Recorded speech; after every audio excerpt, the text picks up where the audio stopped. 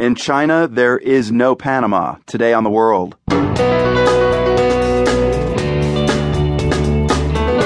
I'm Marco Werman. The Panama Papers have outed some of China's elite, including relatives of President Xi Jinping, and China's censors have been busy. Of course, there's no mention in the evening news. There's no mention on the homepages of major web portals and things like that. Plus, a Mexican volcano called Popo is smoking, but for residents of Mexico City, just being able to see it through the smog means it's a good day. Wow, look at the mountains. You can see Popo. So what if it's spewing some smoke? And a campaign to keep Britain in the European Union, one hug at a time.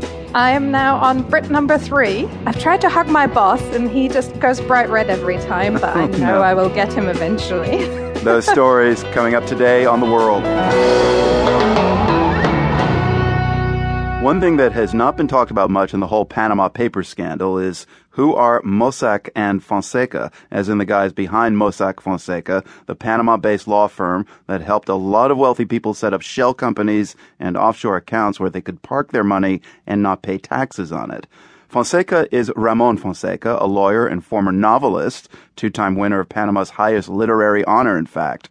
Mossack is Jürgen Mossack, and Wall Street Journal reporter Kajal Vyas got the first interview with Mossack since the leak happened. Here's what Kajal got out of the conversation with Mr. Mossack.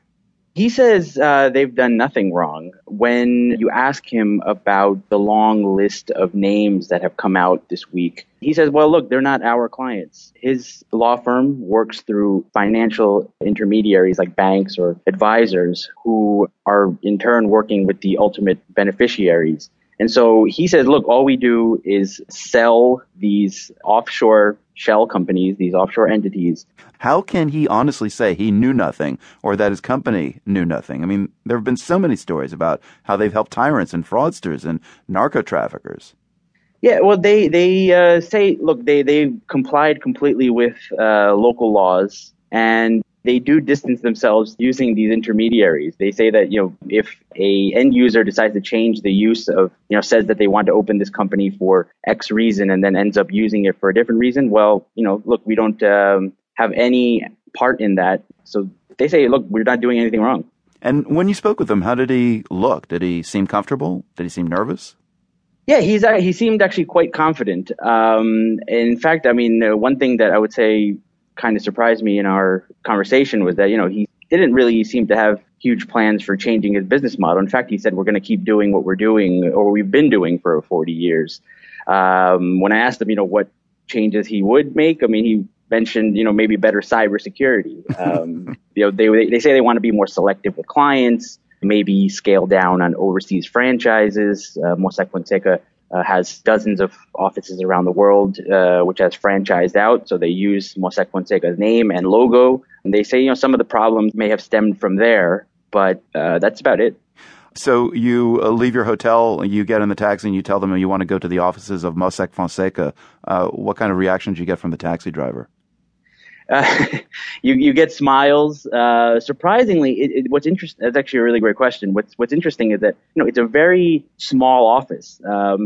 It's off a major strip along the financial district of downtown Panama.